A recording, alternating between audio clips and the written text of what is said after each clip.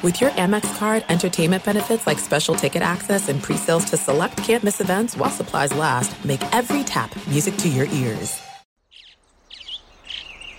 Getting ready to take on spring? Make your first move with the reliable performance and power of Steel battery tools. From hedge trimmers and mowers to string trimmers and more, right now you can save $50 on select battery tool sets. Real Steel. Offer valid on select AK system sets through June 16, 2024. See participating retailer for details.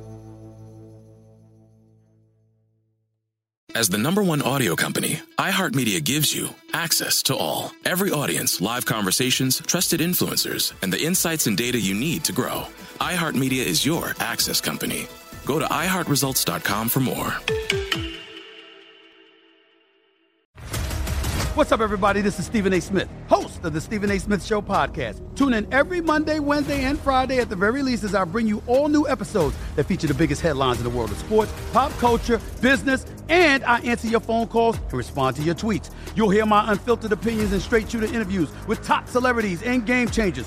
All of that and more. So listen to the Stephen A. Smith Show podcast on the iHeartRadio app, Apple Podcasts, or wherever you get your podcast.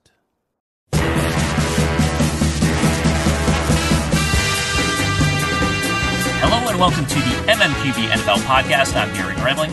And I'm Connor Orr. Connor, we're starting this one off. Maybe you want to do this, because I haven't quite gotten the phrasing down. How do you do the misdirection from Brock Purdy, but setting up like we're about to talk about Tom Brady? Oh, well, Gary, you know what? It was a tweet. It wasn't very funny, but let's give it a shot. I'm trying to go back through all my tweets today. I had a good, my favorite Brock Purdy tweet before we get into this was obviously to stick Brock Purdy into the Poison song "Talk Dirty to Me."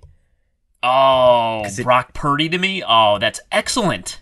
Well, don't lie. You in meetings this week, you were very anti Brock Purdy puns. You wanted nothing to do with Brock Purdy puns. I was anti Brock Purdy puns because everyone was just substituting it for the word pretty and then just throwing out the same lines over and over, and I couldn't handle it. But okay. Yeah, but working. Oh, that's really nice. That's the best one I've heard. How Brock does Purdy to me? It fits so. Boy, did it get me down a wormhole I didn't have time for. But because he had to look up the lyrics, right, and then. And then you're like, God, I haven't heard that song in so long. And then I listened to the song, and then there's the part in Talk Dirty to Me where Bret Michaels goes, CeCe, pick up the guitar. And then I was like, oh, shit, CeCe DeVille, what's that guy up to? And then I was on CeCe DeVille's Instagram for like 15 minutes. And then I said, wow. Connor, this is NFL Sunday. Focus. And so I had to get back on track. Very distracting. How awesome would it be if CeCe DeVille just had some like really insightful NFL analysis on his Instagram page? There's a couple. Michael Fabiano, our fantasy football extraordinaire expert, plays with like half of Alice in Chains in his fantasy. That's right. League. And apparently they're very good. And I've written about a lot of the jam bands, Mo and Humphreys McGee. They're all very avid fantasy football players. So there's a lot of good knowledge out there in the music industry. But let's rewind, Gary. No more CeCe DeVille. That's a different podcast. Here's the misdirection setup, Gary. Yes. In this game, we had a stunning underdog story of a late-round draft pick turned legendary NFL phenom versus Tom Brady. So there you go. There you go. Purdy to me. Nicely done. That's a good start to the show for you. This is going to be a really good show. But we'll start this one off with the 49ers just destroying the Bucs in Tom Brady's homecoming here out in Santa Clara. My assessment of Brock Purdy, and by the way, we got some Josh Johnson in this game too, which is also nice. Boy, what a lopsided game. My Brock Purdy takeaway is certainly not perfect, but as you have written and as you have discussed, this system is so good. and the weapons in the system are so good, and the play calling is so good, and it's built so well for this moment in the NFL that there's a margin for error here. He was not perfect. He got away with one at the end of the first half, both in a phantom holding call that took back an interception where he missed the lineman dropping into coverage there, and then he was late on the double move on the next play. I know he was getting hit, and that's why it was an underthrown ball, but that ball had to come out as soon as Jamel Dean stopped his feet because it was a free touchdown. Other than that, it kind of looked like I don't know, more athletic Garoppolo? What you'd see as sort of a middling Garoppolo game? Yeah, I've been told it's more complicated than this, Gary, though I've yet to hear a sensible explanation. But here's a perfect example of Purdy's athleticism, right? Second quarter, 13-10 left on the clock. I actually had the play called up here. I saved it. 49ers are up 14-0. And now I think this is the perfect encapsulation of everything that you just said, because hyper athletic out of the backfield, play action to Christian McCaffrey. You have a free runner coming off the edge, and he does the okey doke, like he flips the ball over his head. The defender falls, steps up, and then does almost like a running foot pop kind of throw to Deebo Samuel, and picked up like 20 yards. Now, 8 times out of 10 is that picked? Yes. Was it thrown in the wrong spot? Yes. But there's athleticism there. There's a system. There's really good receivers who are going to gain yards after the catch. And, you and I worked on a Brock Purdy story for this week. And one of the things that didn't make it in there was just how complimentary people were of, he was a 4-year starter in college. That's a big deal. You're starting 49 regular season college football games. Your library of stuff that has happened to you in the pocket is extensive. Yeah. And I think that the idea that, and we did put this part of the story, but the idea that you can take that stuff and then get legitimate training from NFL caliber experts to improve things like your arm velocity, your speed, stuff like that. I mean, I love the idea that we can make these guys into suitable every down NFL quarterbacks. I love it. And I think that that's what we saw from Brock Purdy today.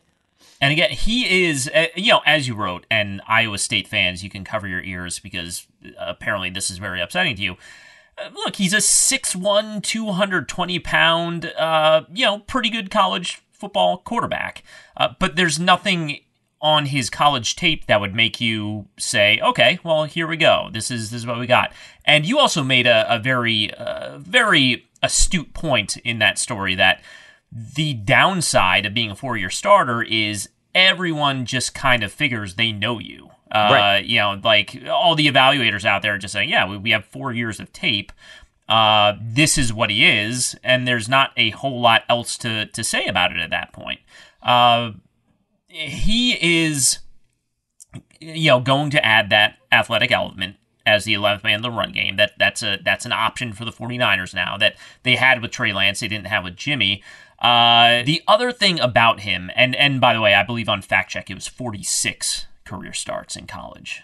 Just so we're all clear on that. There is going to be a general narrative that guys like me would make right now where you'd say, okay, well, first start, and we will see what defenses do to him now that it's out on tape. Now everyone is going to know, okay, what do you want to take away from him, et cetera, et cetera. And to be clear, NFL coaching staffs are much better at doing that than college coaching staffs are. However, he's kind of had that happen already. He started for 4 years. Every college coach every defensive coach staff in the Big 12 had a chance to sit down every offseason and decide how they were going to attack him in the next matchup. So this is not going to be completely foreign to him. Again, is this, is he going to be a star quarterback? No, probably not. But it's seeming like the mounting evidence says that he's probably going to be more than good enough for this team to stay in Super Bowl contention. Yeah, and here's what's interesting to me is that a lot of the blowback that I got from the story, there was a line in there that said that Brock Purdy came out of college built too much like a fullback, and everyone's like, he doesn't look like a fullback.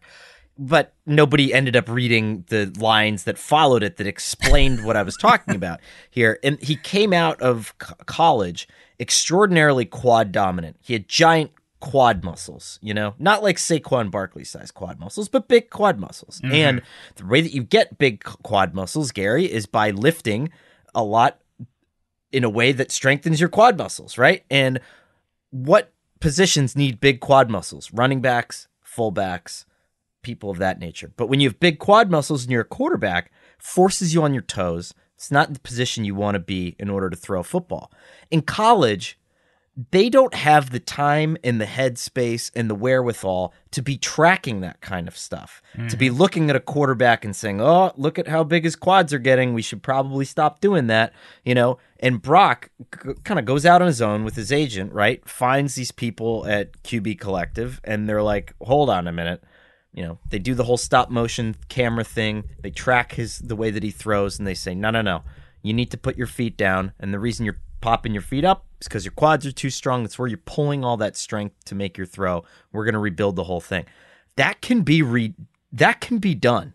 You can't save Tim Tebow's throwing motion, but if you have a guy like Brock Purdy where it's just a little bit of biophysics involved there, you're going to end up putting him in a spot where you can have the best of both worlds. You can take all the information download from his time at Iowa State, and then you can make him just slightly more effective to the point where I'm sure he makes that Christian McCaffrey touchdown throw at Iowa State, but I think it's just everything now is more fluid. The motion, the arm whip, like everything is more practiced, rehearsed, locked in, and it was a beautiful pass. It's just like it's an NFL caliber touchdown pass. He knows how to read leverage, and now everything else lines up with it, where the arm power, speed, all that kind of stuff on a more consistent basis. The other encouraging thing here for any Brock Purdy believers or potential converts out there, when I think about this Todd Bowles defense and the matchups they've had with young quarterbacks, I think back to that game against the Eagles in the wildcard round last year, and the clip that went not quite viral, but sort of got around of Todd Bowles just kind of walking around being like, the quarterback can't read. He can't read. And they were so confident in what they could take away from him and that it wouldn't function. And they were absolutely right. I mean, that was a dominant defensive performance against a quarterback who had some success last year and obviously having even more success this year. But that was just not the case. And this 49ers offense continues to be so good on early downs and so good at avoiding constant third and longs. And, I mean, man, it just... This was going to be one of the toughest matchups down the stretch for a young quarterback. Yeah. And here's what so I'm going to go back to the Christian McCaffrey throw for a second, because here's why that's so important. And for those of you who didn't see the game, had Christian McCaffrey, who was lined up wide on the left side, and you snapped it from about the 30-yard line. And, I mean, it was a go ball, right? Christian McCaffrey kind of faked like he might be going inside and then broke into more of a more of a vertical sort of fadey route, like where he was going towards the pylon, drifting towards the pylon a little bit. And Purdy just notices the leverage, notices the inside, the cornerback's a little too inside, throws it to the pylon, catches it for a touchdown. The cool thing about that throw is that Tampa Bay is doing what I think we all expected teams to start doing to the 49ers and Brock Purdy, which is, okay, we're not going to give you the intermediate part of the field. We're not going to give you cover 2-man. This is going to be, whatever you want to call it. There wasn't a deep safety on this look, right? Mm-hmm. And so there was a shallow crosser to Brandon Ayuk. There were some options there that he had in the intermediate portion of the field, but Purdy attacked them deep, which is the beautiful part of this, is he's saying, no, man, I'll just take that all day then. If you're going to give me the 30-yarders, I'll just take the 30-yarders. And I think that is concerning for a team, because then it reopens that question of, how do I want to die against the 49ers? And there is no good question, There is no good answer to that question. As far as the Bucs go, they are kind of hanging by a thread here. No Tom Brady bailing them out in the late Panthers in the are fourth quarter coming. of this one. Oh man, we're gonna get to the Panthers probably too briefly later in the show. But yeah, man, this is for real. This is getting hairy here for the Bucs, and oh man, anyone who plays in the South Division and is leading that division in either conference, both those teams, really not looking very good of late. Yeah. I think that we should all be able to collectively decide that one division just doesn't merit a playoff spot this year. Like you get your card revoked, and then we just get to invite other good teams in instead of I would like to just I'd just like to cut some teams out of the postseason and assign some teams to the postseason. But one less team, let's go back to 6, and let's do 3 division winners and then 3 next best teams, regardless of record, based on my opinion. This is it. We've got an Amex Platinum Pro on our hands, ladies and gentlemen. We haven't seen anyone relax like this before in the Centurion Lounge. Is he connecting to complimentary Wi-Fi? Oh, my! Look at that! He is! And you will not believe where he's going next. The Amex dedicated card member entrance for the win! Unbelievable! When you get travel perks with Amex Platinum, you're part of the action. That's the powerful backing of American Express. Terms apply. Learn more at americanexpress.com/withAmex. I'm Hannah Storm, and my podcast, NBA DNA with Hannah Storm, digs deep into the history of professional basketball, along with my own, as one of the first female sportscasters. Now let's get you up to speed on what else happened around the NBA today. We talk to all sorts of people I interacted with, from Dr. J to Charles Barkley, and recap iconic moments. Yes, he's got it. Here he comes. Way rock the baby to sleep and slam dunk. As well as some of the wild stories behind the scenes. We were like, what? What are we in for? The scoreboard crashes before we even tip a game off. Today, the NBA is a global sports and entertainment giant. Players are multimillionaires and cultural icons. Iguodala to Curry, back to Iguodala, up for the layup. Oh, blocked by James. LeBron James. And these stories are about how we got here, both on and off the court. And what's next? Listen to NBA DNA with Hannah Storm on the iHeartRadio app, Apple Podcasts, or wherever you get your podcasts. NFL Total Access, the podcast, is getting you ready for the 2024 NFL Draft. I'm your host, Andrew Levy, and I'll be delivering 2 shows a week to make sure you're caught up on the very latest NFL news, including every free agency move and how it changes the draft needs of your favorite team. Draft experts and talent scouts, mock drafts, and a few shock drafts, too. NFL Total Access, the podcast, is already on the clock on the iHeartRadio app, Apple Podcasts, or wherever you get your podcasts. If you love sports and true crime, then there's a new podcast from executive producer Dan Patrick and hosted by me, Jay Harris, that you won't want to miss. Playing Dirty: Sports Scandals. Each week, I'm squeezing the juiciest details from some of the biggest sports scandals ever. I'm talking Marcus Dixon, Olympic gymnastics, Cain Velasquez, salacious Super Bowl-level scandals. Join me on the dark side of sports by listening to Playing Dirty: Sports Scandals on the iHeartRadio app, Apple Podcasts, or wherever you get your podcasts. Dolphins, Chargers.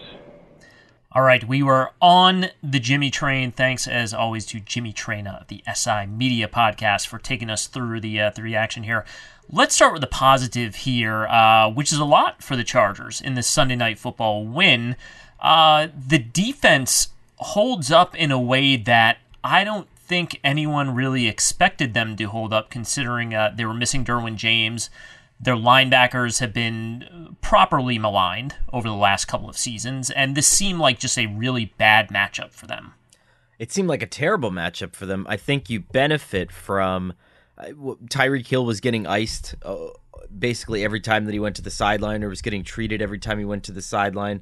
There was clearly a little bit of discomfort there that you noticed more in the fourth quarter, especially when Tua was just trying to kind of go to him to get something to spark, and not in the intermediate. Was trying to kind of get him deep downfield. But I think if you're the Chargers too, you think about it in kind of a more sober perspective. And yeah, Tyreek Hill doesn't get a football spit out to him like it's a rugby scrum and score a 50-yard touchdown in almost any other game. And so, yes, the score looked a little bit tighter, but you won this fairly comfortably over one of the best teams in the NFL. Yeah, and I mean, the other one was, Michael Davis and Tyreek Hill get their feet tangled, and Davis goes down, Hill stays up, and that ends up being a 60-yard touchdown. The other positive thing here for the Chargers, as far as the defense goes, if teams are going to defend the Dolphins by getting that sort of depth with their linebackers in their drops, the obvious, counterpunch to that is, okay, well, here's Jeff Wilson just running down your throat. However, the Dolphins were in so many third and long. Their early down stuff just wasn't working. They were in so many third and long situations, and that goes out the window, and then, there's just nothing there at that point. So it just sort of all added up to a nice performance here for the Chargers. And, of course, look, I don't know what goes on at other media outlets. There's the one place that the guy with the terrible ideas from ESPN basically founded or sort of established their voice before he got fired for sexual harassment, of being the place where they seem to tell their on-air people, pick out the best players you can find and say they're terrible. We'll be the only people in the industry saying these really dumb things, and then, people will come to us for terrible sports opinions that they can get upset about.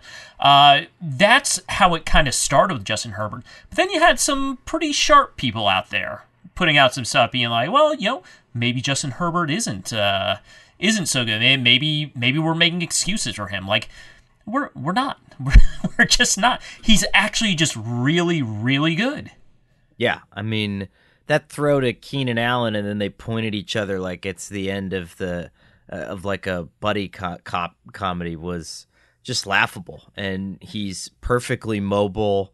He's everything that you want and you need in a franchise quarterback. We saw all of it. I mean, he checked every single box against the Dolphins. And hey, yeah, Mike Williams and Keenan Allen are finally healthy at the same time. So let's judge him on a period of time when he consistently has just a decent complement of wide receivers. Mike Williams and Keenan Allen in this day and age with all the star wide receiver tandems that we have in the NFL, would you say he's got a top 10 receiver tandem right now if they're both healthy at the same time? Top 10-ish. I was going to say like 11. I don't have them ranked. I don't think Keenan Allen and Mike Williams are the superstar tandem that they're sometimes made out to be. I think they're both really good players. It's not A.J. Brown and Devontae Smith. I mean, look, it's not Tyreek Hill and Jalen Waddle. Right. Top 10, 11. 11 sounds good. Yeah. All right. I'll do that instead of the power rankings tomorrow. We'll see what happens. So, yeah, I mean, some of this stuff is exhausting, and I understand that from your spot and my spot, like we're in the debate circle, and so I think part of our responsibility is just to be like, yeah, that guy's an idiot, but and it's probably not very entertaining for our fans for us to just be like pedantic about it and just be like, oh well, we're just smarter than that.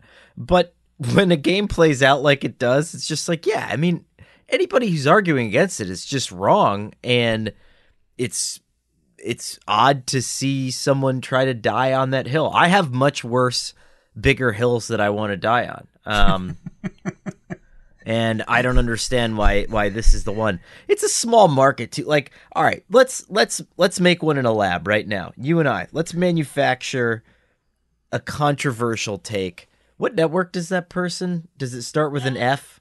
Yeah, it's one that no one should probably be watching. If you like to learn about sports, if you just want to be mad about a guy who makes a lot of money telling you that LeBron James is actually bad, like, yeah, that's the place to go. Okay, if that's your thing.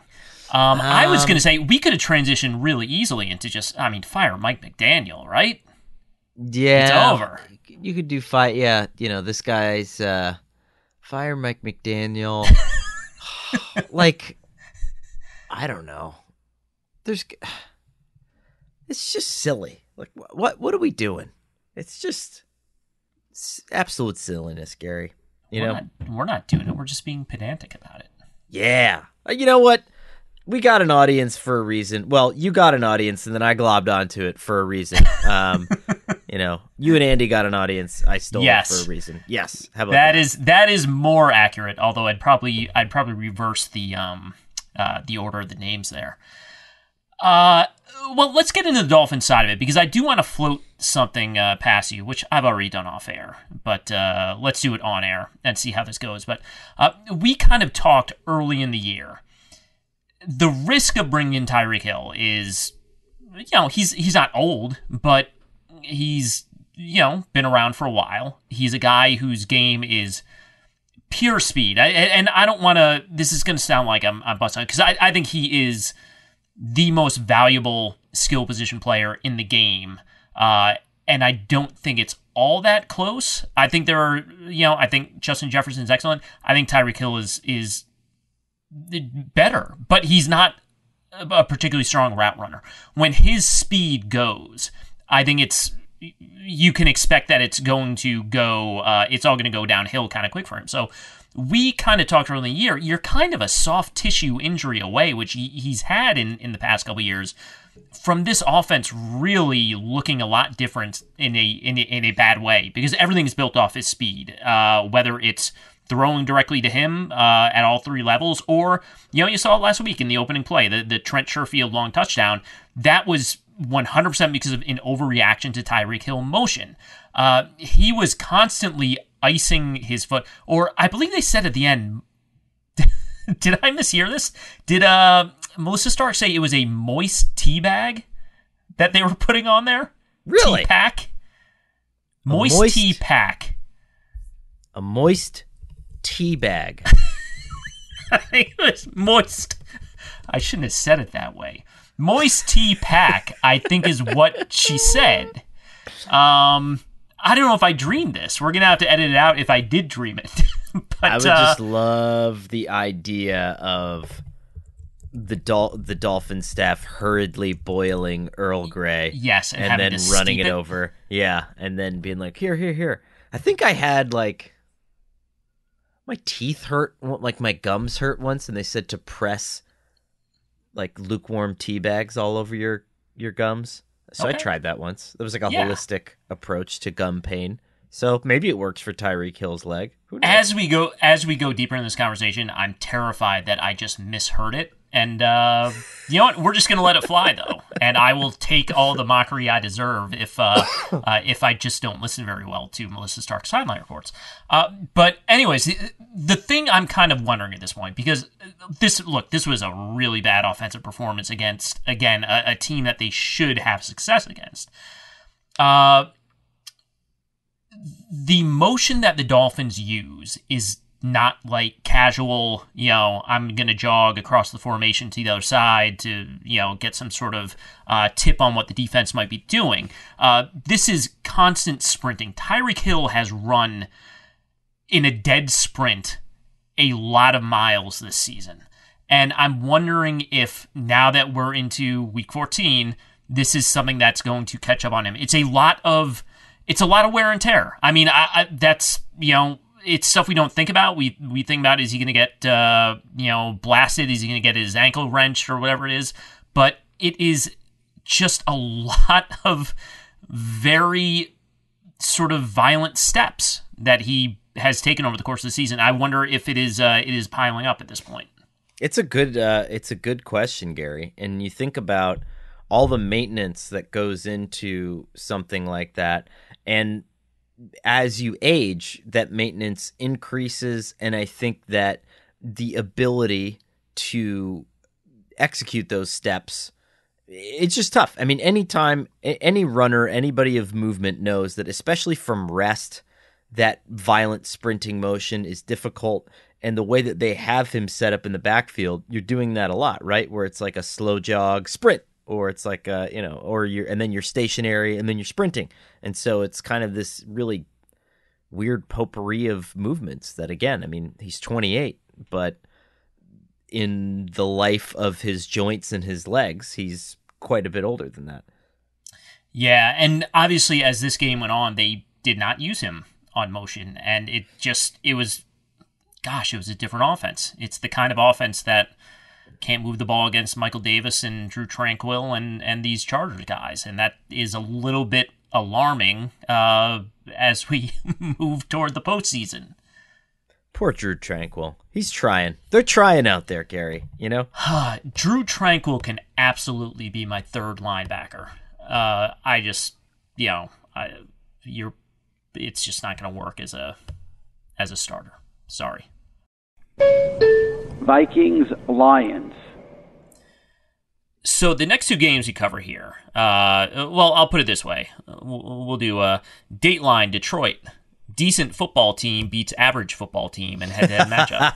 I mean, it's kind of what we're looking at here. And I said it on the midweek show. I think I said it on the midweek show. Maybe I just whispered it to myself at some point. But the Lions are a little bit better than the Vikings. I don't think there's any real debate unless you're looking just at the win-loss record, which, is a result of the Vikings winning a lot of coin flips, whereas the Lions have lost a lot of coin flips. But yeah, man, this Lions team has caught fire here, especially on the offensive side of the ball, and you got a little taste of Jameson Williams with the long touchdown for the rookie in this one. Yeah, so, I guess we can start there. It was so cool to see how conflicted the Vikings defense was in the deep third on that play, because I think you had, I forget who, there were two players in the secondary there that committed to somebody else, and then Jameson Williams just flying by himself. And that it's almost like it's very rare to get that caliber of a player back at this time when you're surging and you're already playing some of the best offense that you've played all year. On the flip side of that, Gary, I think this is now 5 straight games that the Minnesota Vikings defense has allowed 400 or more total yards of offense, which is the worst stretch in franchise history. Yeah, I mean, look, the Matt Patricia Patriots put up a lot of points on them on Thanksgiving, and it came down to, basically a missed call on special teams and some other weird stuff that allowed them to pull out the victory. This one, again, Kirk Cousins even came out and said, I mean, there's not a whole lot of difference between this year's Vikings team and last year's. I will say defensively, I feel like last year there was a lot of sloppy play in the secondary. Blown coverages, wrong depths, incorrect reads, stuff like that. Whereas this year, it feels a little bit more like they're basically getting out-schemed a lot. Like, I think Ben Johnson kind of destroyed Ed Donatel in this matchup here. And on top of that, it's just, it's not an overly talented group they have on the back end, and it's really showing up right now. Yeah.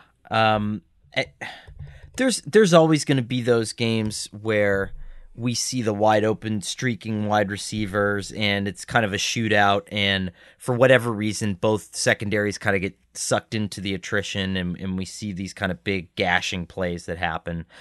That's always going to go down. But this was different. This was a clinical sort of carve 'em up game by Detroit. And I mean, we had our initial head coaching list back in September, and I wrote that people around the league were saying, like, if you're looking for the next Sean McVay, it's not anybody that's coaching with Sean McVay. It's not anybody that's even worked with Sean McVay. It's this guy, Ben Johnson. Watch what's happening in Detroit, and we're seeing it right now. I mean, this Vikings defense was exposed, and it must suck to be a Vikings fan because you finally got your due this year. You finally got things turned around, and all people are talking about is how average of a 10-win team you are, which is just terrible. I don't think I've ever been a fan of an NFL team that's won 10 games in a season. I'm being 100% honest to that. They are. They're just very average. And look, they're going to the playoffs, and maybe you catch fire in the playoffs and things look a little bit different. But they have some work to do defensively here.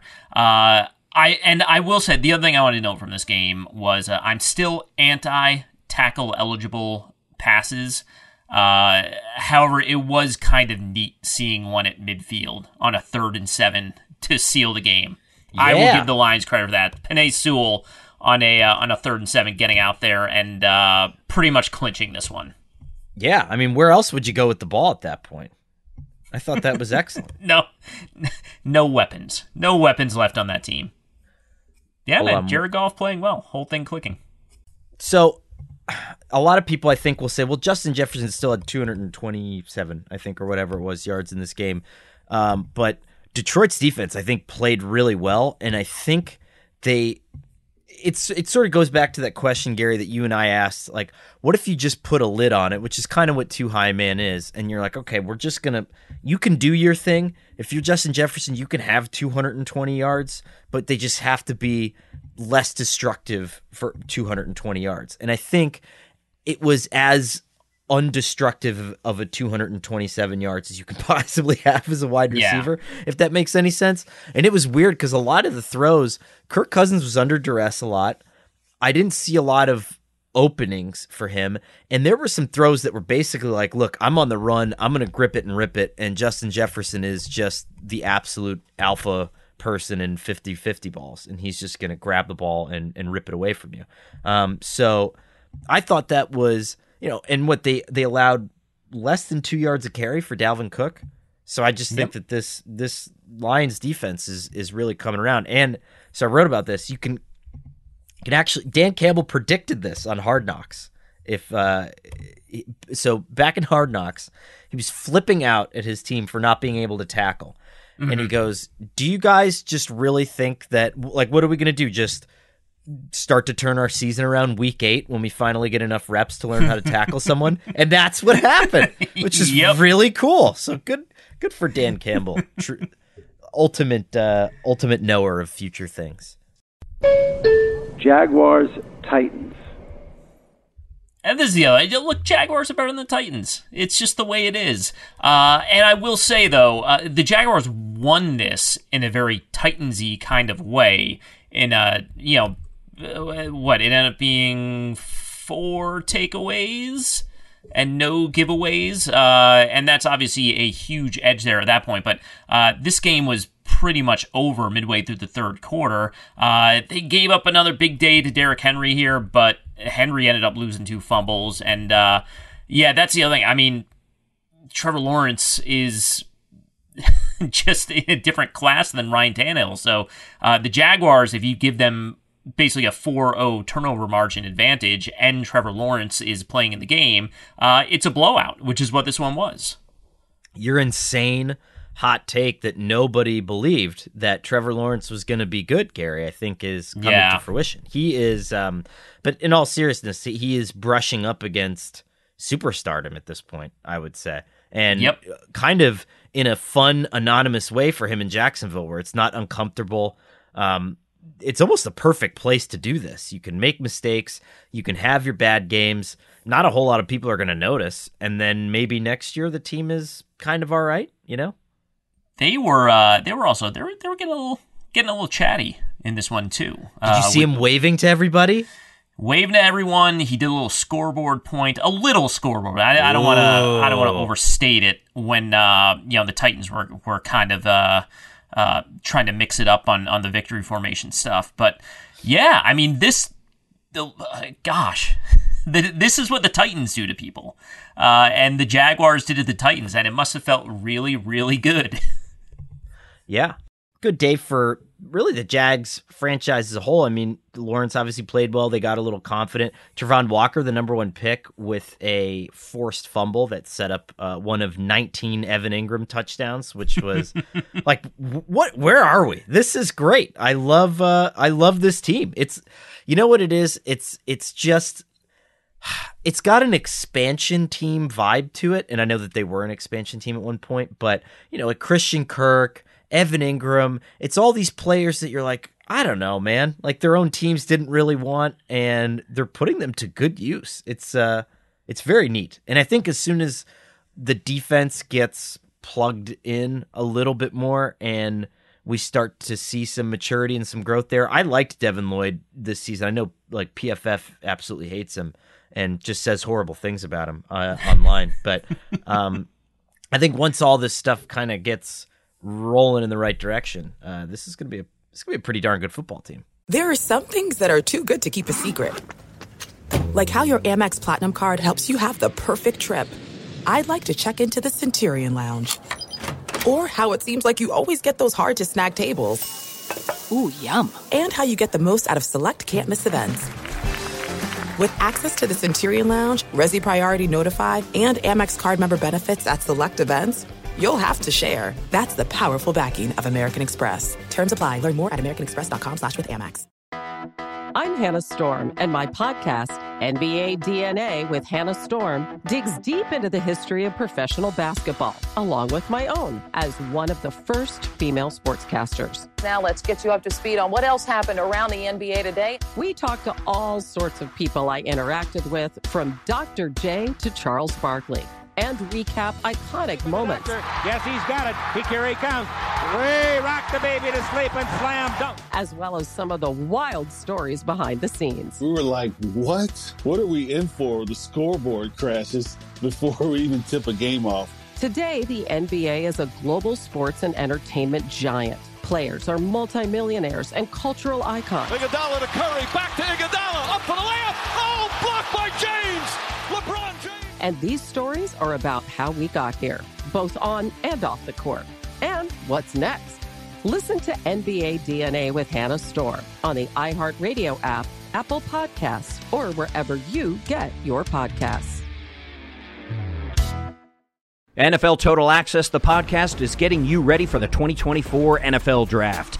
I'm your host, Andrew Levy, and I'll be delivering 2 shows a week to make sure you're caught up on the very latest NFL news, including every free agency move and how it changes the draft needs of your favorite team. Draft experts and talent scouts, mock drafts, and a few shock drafts, too. NFL Total Access, the podcast, is already on the clock on the iHeartRadio app, Apple Podcasts, or wherever you get your podcasts.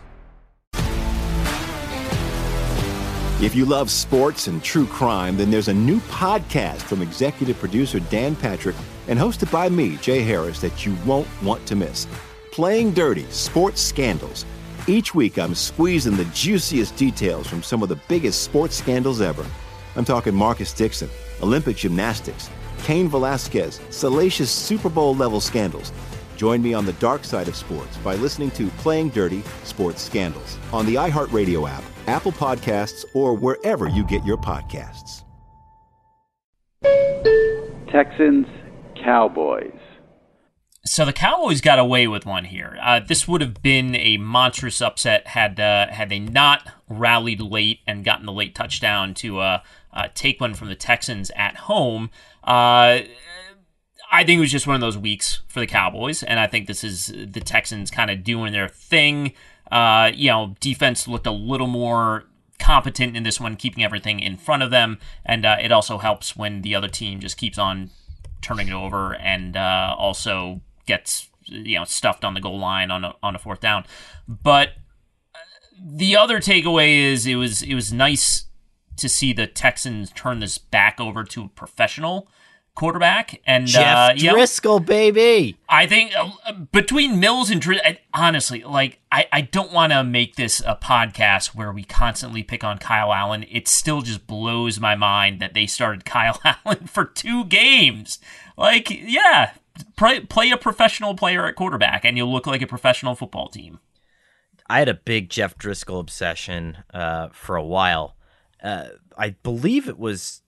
Well, Chip Kelly drafted him somewhere. I think it was in San Francisco. It was like a 7th-round pick in San Francisco, and I remember the story at the time being like he had almost no knowledge of Jeff Driscoll, but I think he was like the Gatorade High School Player of the Year or something like that. And then Chip Kelly was just like, yeah, whatever, and spent like a 7th-round pick on him. And I remember, I'm still in my Chip Kelly is a genius phase, and that he'll never be fully appreciated. But back then, pretty deep into Chip Kelly, and I remember playing a few seasons of Madden with Jeff Driscoll as my quarterback. So this was a very satisfying Sunday. did bring up, Gary, a really interesting piece of situational football that Mark Sanchez brought up on the broadcast that I did want to talk to you about, which I thought was very cool. Yeah, please do. So we had Dameon Pierce got hurt, right? And you had the third down where Driscoll and it looked like Rex Burkhead were going to run a speed option for some reason. You know what I'm talking about, right? Yep. So you were going for it on fourth down after that. You knew that you were going to burn a timeout anyway to set up the fourth down. Mark Sanchez brought up an interesting point, and he said, why don't you just challenge that play? Doesn't matter that it's like you can challenge the spot of the ball. He wasn't even close to being in the end zone, right? But like challenge the spot of the ball. Come up with a reason to challenge the play because you're going to burn a timeout anyway, and you want to extend the amount of time that you have to set up the play that you want to run, which I thought was kind of interesting. So the argument being that basically a challenge gives you more time to plan things out than a timeout would. Yeah.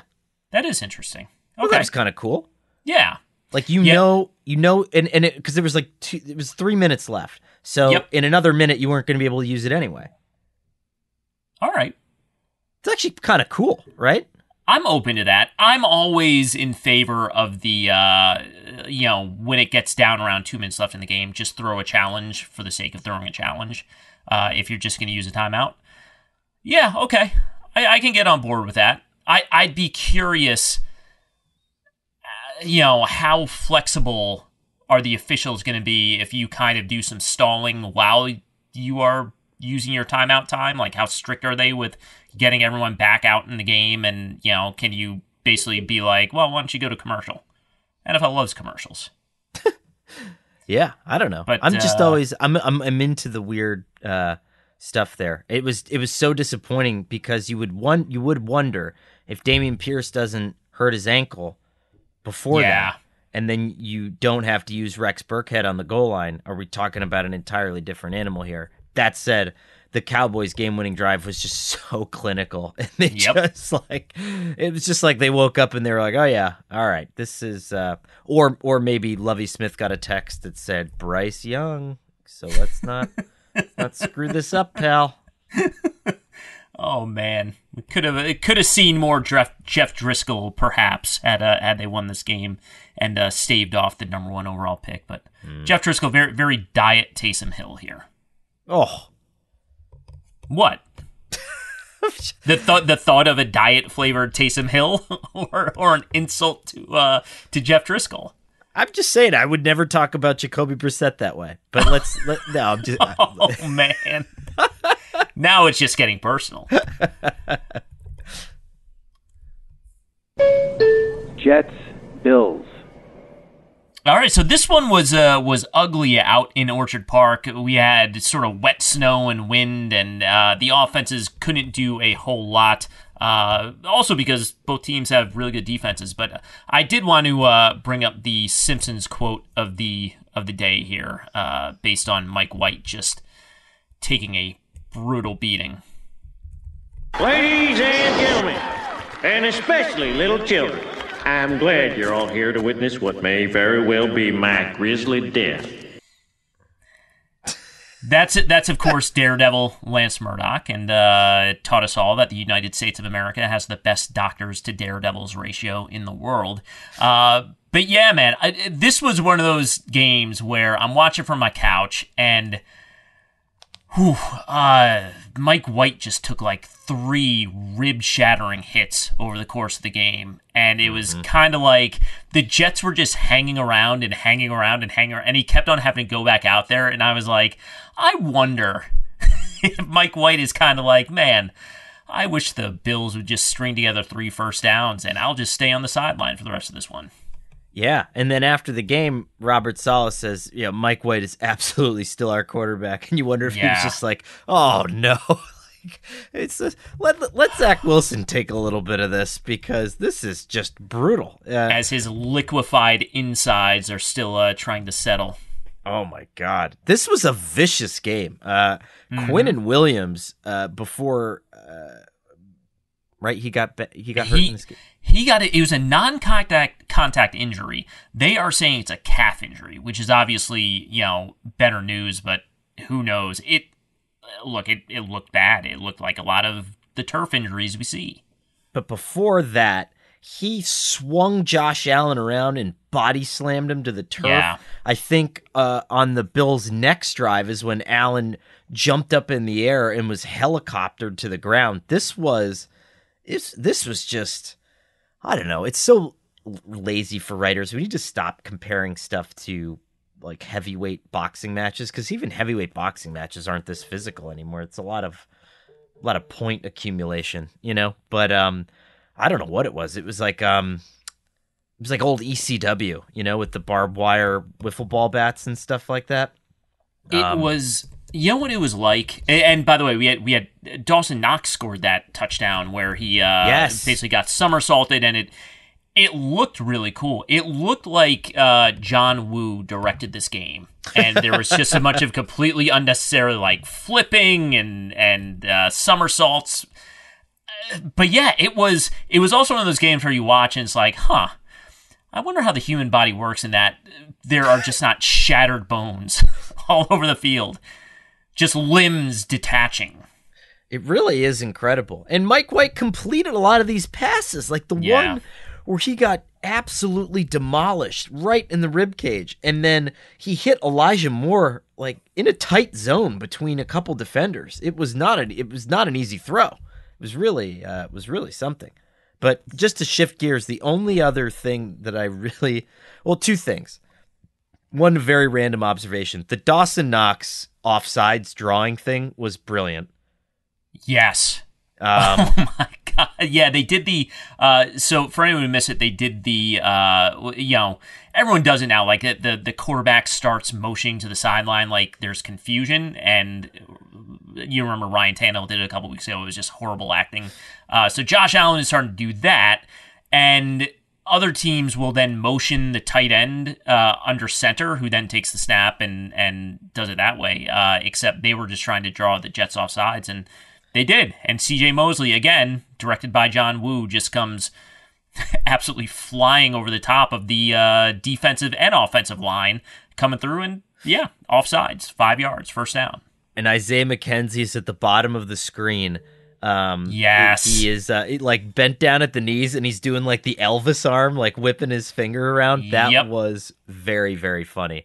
But yeah, later on, the Jets drive after that, the opening drive of the second half, Garrett Wilson got absolutely knocked out by Jordan Poyer on the sidelines. And man, it's every play in this game was like the final drive in the replacements with Keanu Reeves. You just thought that everyone was going to die on every single play.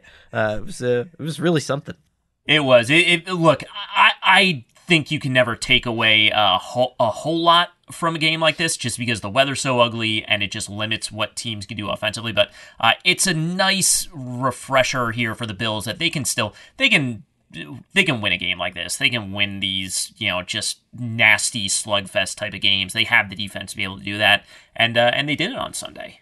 Here's the one thing. So the Jets did a lot of wide nine with Josh Allen, which I thought was interesting, and that's the last time I promise I'll use that word for the podcast. I feel like I've done it. I feel like I've had 3 or 4 interestings already, so thanks for hanging around, guys. But they did a lot of wide nine. And so what they were doing in essence, which I thought was really smart, is I almost want them to play Josh Allen like Derrick Henry, right? Force him up the middle where my biggest guys are going to be able to just keep getting shots on him. Mm-hmm. And I've seen some unique stuff that teams have used to entice Josh Allen as a runner and to stop Josh Allen as a runner. I forget who it was. There was a team a couple weeks ago that was dropping.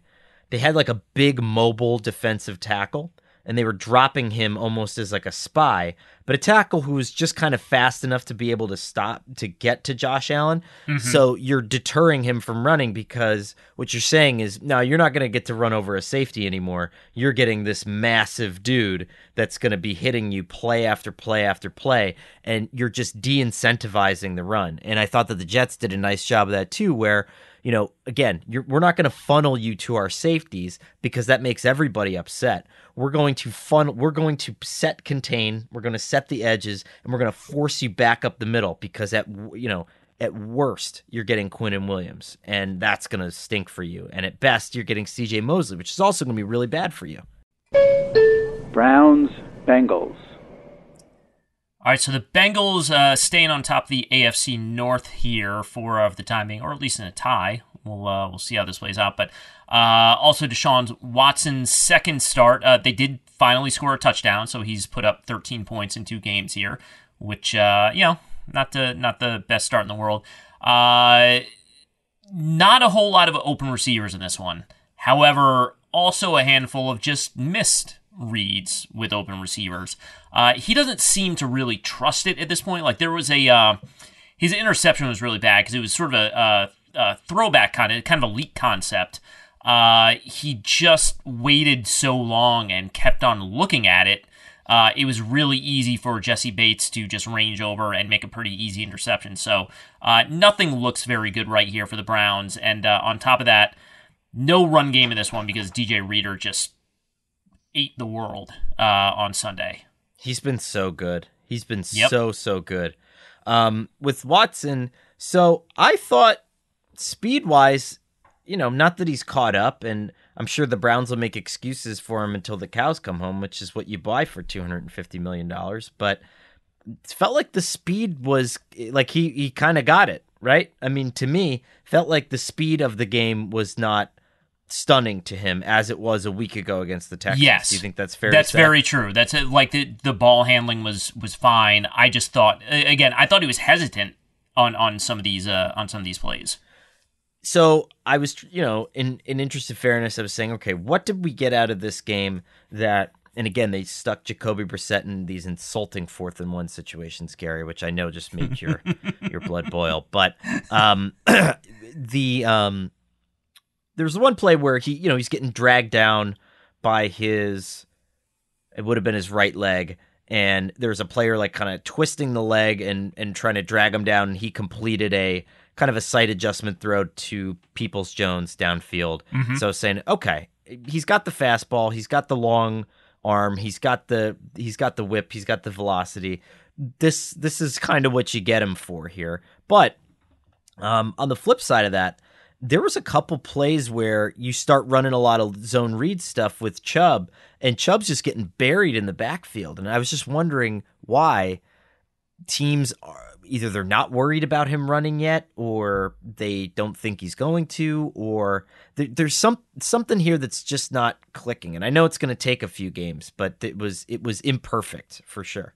I think it's something to watch because, look, I would say most likely in this game, I think DJ Reader just and the Bengals defensive line just won. I think they just dominated the offensive line, and that was the deal. I don't know.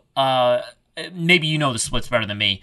Is Chubb effective as a read option guy? It's not how I picture him running. True. That's also a good point. That makes a difference too. So are you putting your best skill position player in situations that he's not wholly comfortable with at this point as you try and make this whole thing mesh? It's obviously, I mean, look, none of this is shocking. We knew it was going to be a little bit rocky. Maybe this is kind of worst case scenario. Sounds like we're overstating it, but this probably is worst case scenario at this point, which doesn't mean it won't be fine in 2023, but it's just not really clicking right now. We can get big picture at another time, but you signed him.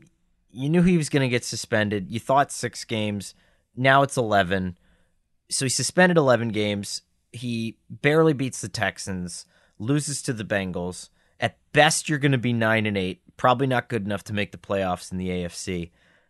So we were just comfortable completely peeing away 1/5 of this contract. It's kind of stunning. It seems like right? It. It seems like that's the decision they made. Really something. Yeah. I mean, it's you gotta be pretty pumped if you're a veteran member of that Browns team and you've been to the postseason and maybe you look forward to it again and now you just threw away a year. But yeah, that's what they decided to do. And we'll see. If he returns to form like he was 2-3 years ago, it's worth it. And if he doesn't, man, it looks bad. But we should also, before we move on and go to the lightning-ish round here, we should mention, boy, what a spectacular flea flicker touchdown for the Bengals in this one. Yes. Trenton Irwin on the receiving end, and man, it just doesn't work that cleanly anymore. It was... The Bengals, by the way, they just throw out... They're so deep at wide receiver. It's insane. Where you're just thinking like, okay, we have like Trent Taylor and Trenton Irwin had big games today.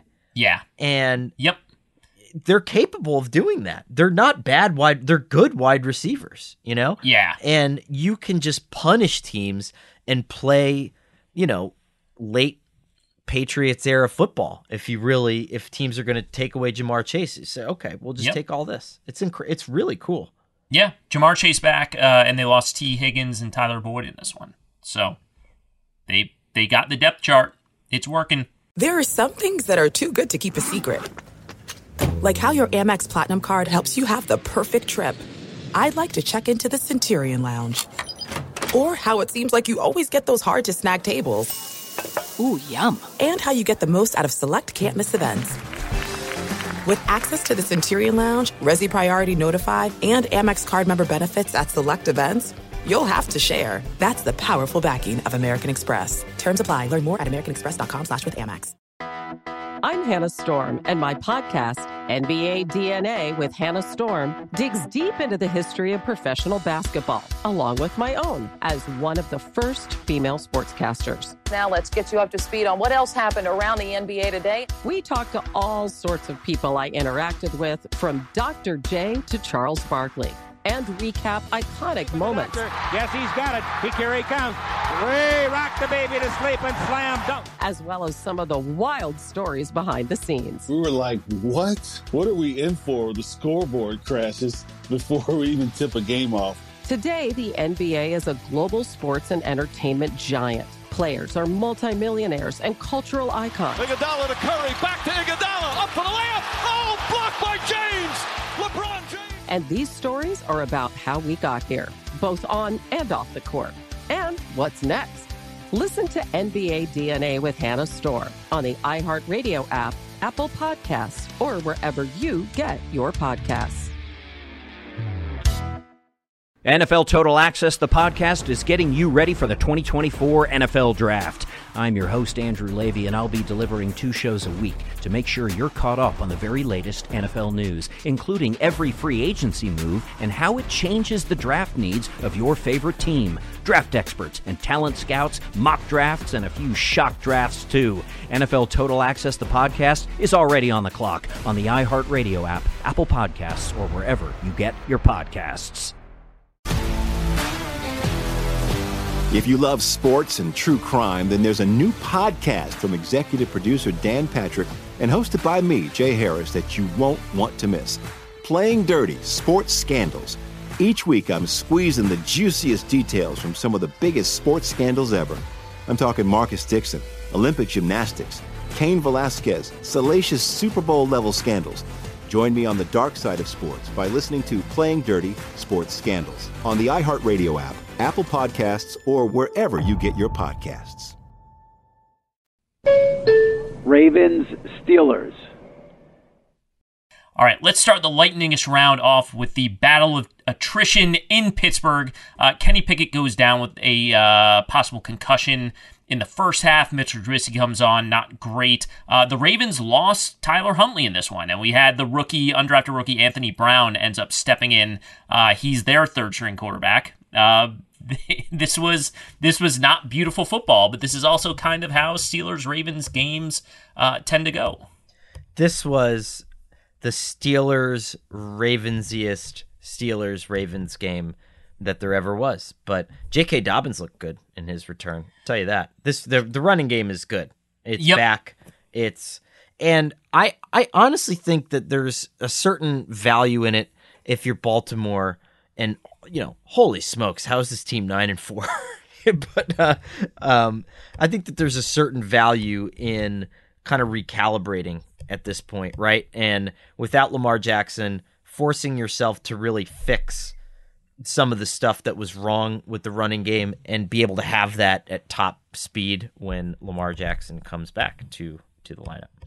Yeah, they're 9-4. They're also unbeaten in the division. So if we get into a tiebreaker scenario, that will go well against the Bengals, who are 2-3 within the division.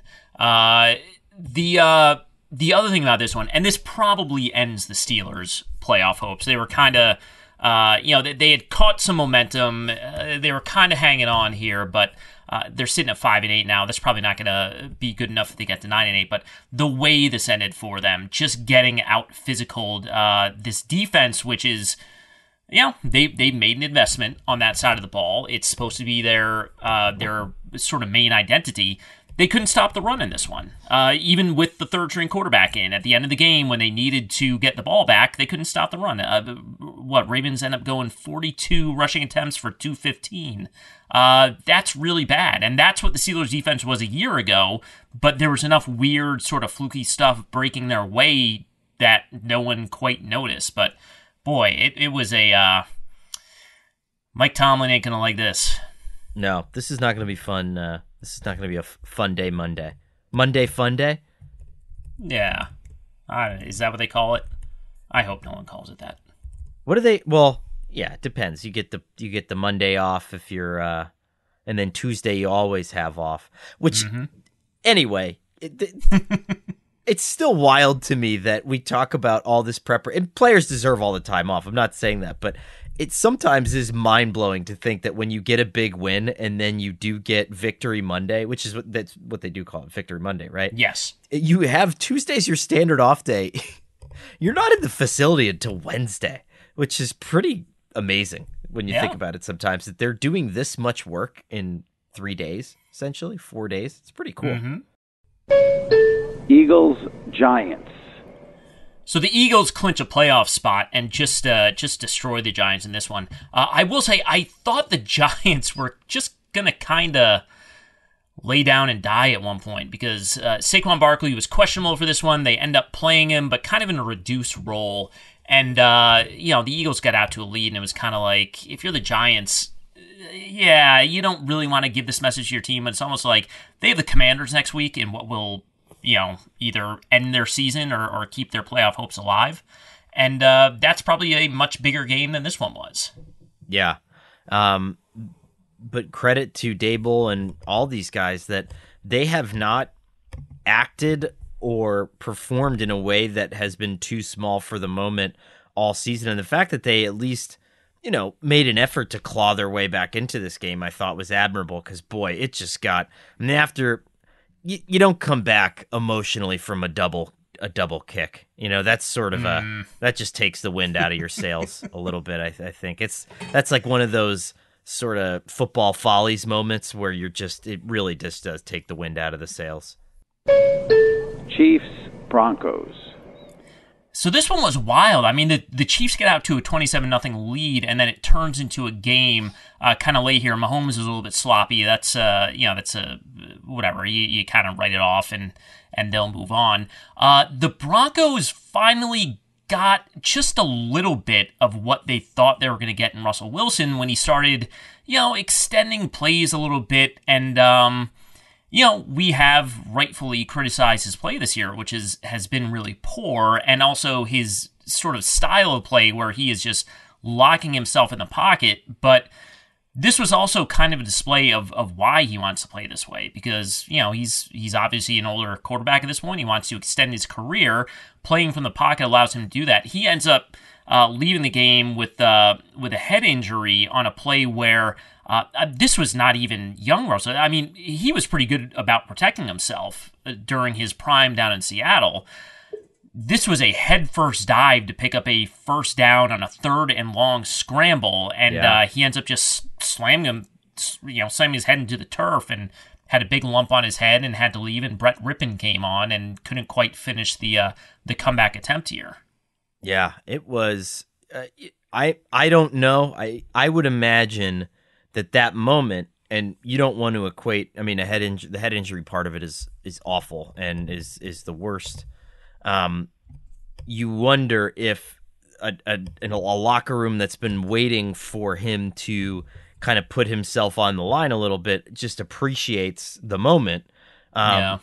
Because at the beginning of this game, I mean, we had another, Jerry Jeudy had to be consoled. He was frustrated in this game, and there's a lot of emotion from the offense. That first play of the game, Russell Wilson had time and then just waits until the rush gets there and then just launches a 50-50 prayer ball downfield. It's what he's been doing a lot this year, where he has no idea what's going to happen, and there's other options, and he's just pushing the ball downfield at situations that don't necessarily call for it. It's crazy, but I think he kind of honed in a little in this game, and I don't know. Maybe if he stays in, is it too spicy to say that maybe they would have completed the comeback there, Gary? I don't know. It was Rippon had a nice touchdown throw on that to finish that drive. He did. But he finished the drive and then just came up short from there on. And it would have been interesting. It probably would have been more interesting than Brett Rippon going in, and that's kind of been one of the issues. They just don't have an alternative to Russell Wilson at this point, and probably won't next season when this starts playing out. But yeah, it was a wild, sloppy game. I was also the second Jeudy touchdown, the one in the short red zone. I thought he was going to miss him. The play design resulted in Jerry Jeudy standing wide open on the right side of the end zone for like 3 seconds, and it took Russ like a second and a half to spot him over there. And I was like, for like a good full second, I was like, oh my God, he's not going to see him. And he did, and it worked out. But yeah, it's nothing else is working out there right now. Another good game, I thought, by Evero, even though they kind of let the Chiefs back into this one. If you think about it, they're up 6-0. You're only down 6-0 to the Chiefs at the end of one, and then when they start breaking this game up is when Mahomes no-look flips the ball to Jerick McKinnon, which is just not something that you can defend for in any. I mean, you're not talking about that in a meeting. I'm sorry. That's rugby. It's not the sport that you play. And but I thought there were a lot of times when Patrick really had to work for it in this game, which I thought was cool. And I thought it was a mark of I thought it was another good defensive performance. They're just showing cool stuff week in and week out, the Broncos. Mm-hmm. And a lot of simulated pressure looks today. I thought a lot of stuff where Mahomes kind of thought he was going to get a certain thing, and then all of a sudden there's just a rusher coming from there, and then another guy dropping out, and just really boggling him just enough to slow down a play, which I thought was pretty neat. Panthers, Seahawks. And we'll wrap it up with the, potentially playoff bound Carolina Panthers. I haven't read this, but I believe because they beat the Bucs head-to-head and they have another Bucs matchup later in the season, I believe they, as the pundits would say, control their own destiny at this point. Oh, boy. If they get to 9-8, they're in, right? There's no other way. You're correct. I think this has been, if you think about all the nonsense that Steve Wilkes has had to deal with, and you think about, too, so Steve Wilkes had a bad enough experience in Arizona that he pretty confidently joined the Brian Flores lawsuit. He felt like he was set up as a one-year bridge guy for Steve Keim and that organization to get whoever they wanted in there. Steve Keim wasn't there for a lot of the early season stuff because he was serving a DUI suspension. So that entire organization was just rudderless at that point. You had Sam Bradford for a hot second, Mike Glennon. As opposed to now. Right, yeah. I put rudderless in the column, and I think I put in parentheses, still rudderless, ? So he has that situation. They draft Josh Rosen. They force, Josh Rosen into his hands. And, Steve Keim obviously likes Josh Rosen so much that he drafts his replacement the next season. So this isn't the ideal scenario here.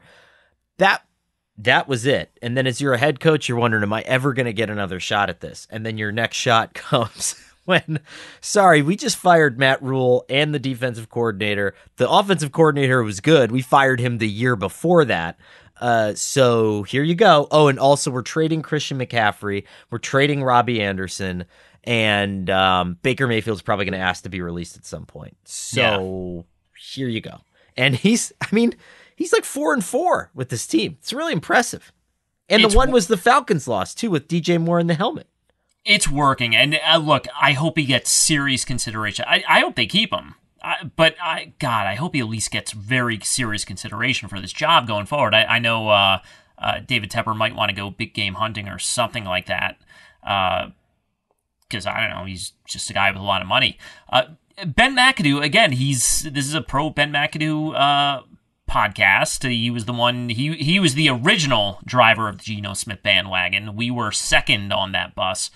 But, this Panthers offense, huge day for the rushing game, 46 for 223. Obviously going very heavy there, and they can play that way when they have a lead. But, Sam Darnold, limited quarterback, they're just scheming up some easy stuff for him. It's a lot of shorter manufactured touch type of Laviska Shenault type of stuff going on here with the passing game, but it's enough. It's an identity. It's something they can hope to do week in and week out. I give this whole staff a ton of credit. This has been just almost like a, well, whatever, they're the Guardians now, but the team in Major League, it's just feels like one thing after another where they're just making life so difficult. And now they're just saying, okay, you're down to, if you're Tepper, you might as well say, okay, Chuba Hubbard has to play quarterback, and you might as well, and Sam Darnold has to wear a visor, but he can't see out of it because we're going to cover it in peanut butter on every play. And they're still winning games. It's neat. God, there are a lot of streaming services that need content, and I feel like we put out some really good ideas on this show. Peanut butter quarterback. Mm-hmm. The MMQB NFL podcast is Connor Orr and me, Gary Gramling. We are produced by Shelby Royson. SI's executive producer of podcast is Scott Brody, and our senior podcast producer is Dan Bloom. Mark Maravik is emeritus editor of the MMQB. Super Bowl champion Andy Benoit is the founder of the MMQB NFL podcast. Be sure to subscribe to this feed on Apple Podcasts, and once you do, please leave a rating and review because it really does help other people find the show, which is also available on Spotify, Stitcher, SI.com, and wherever else you listen to podcasts.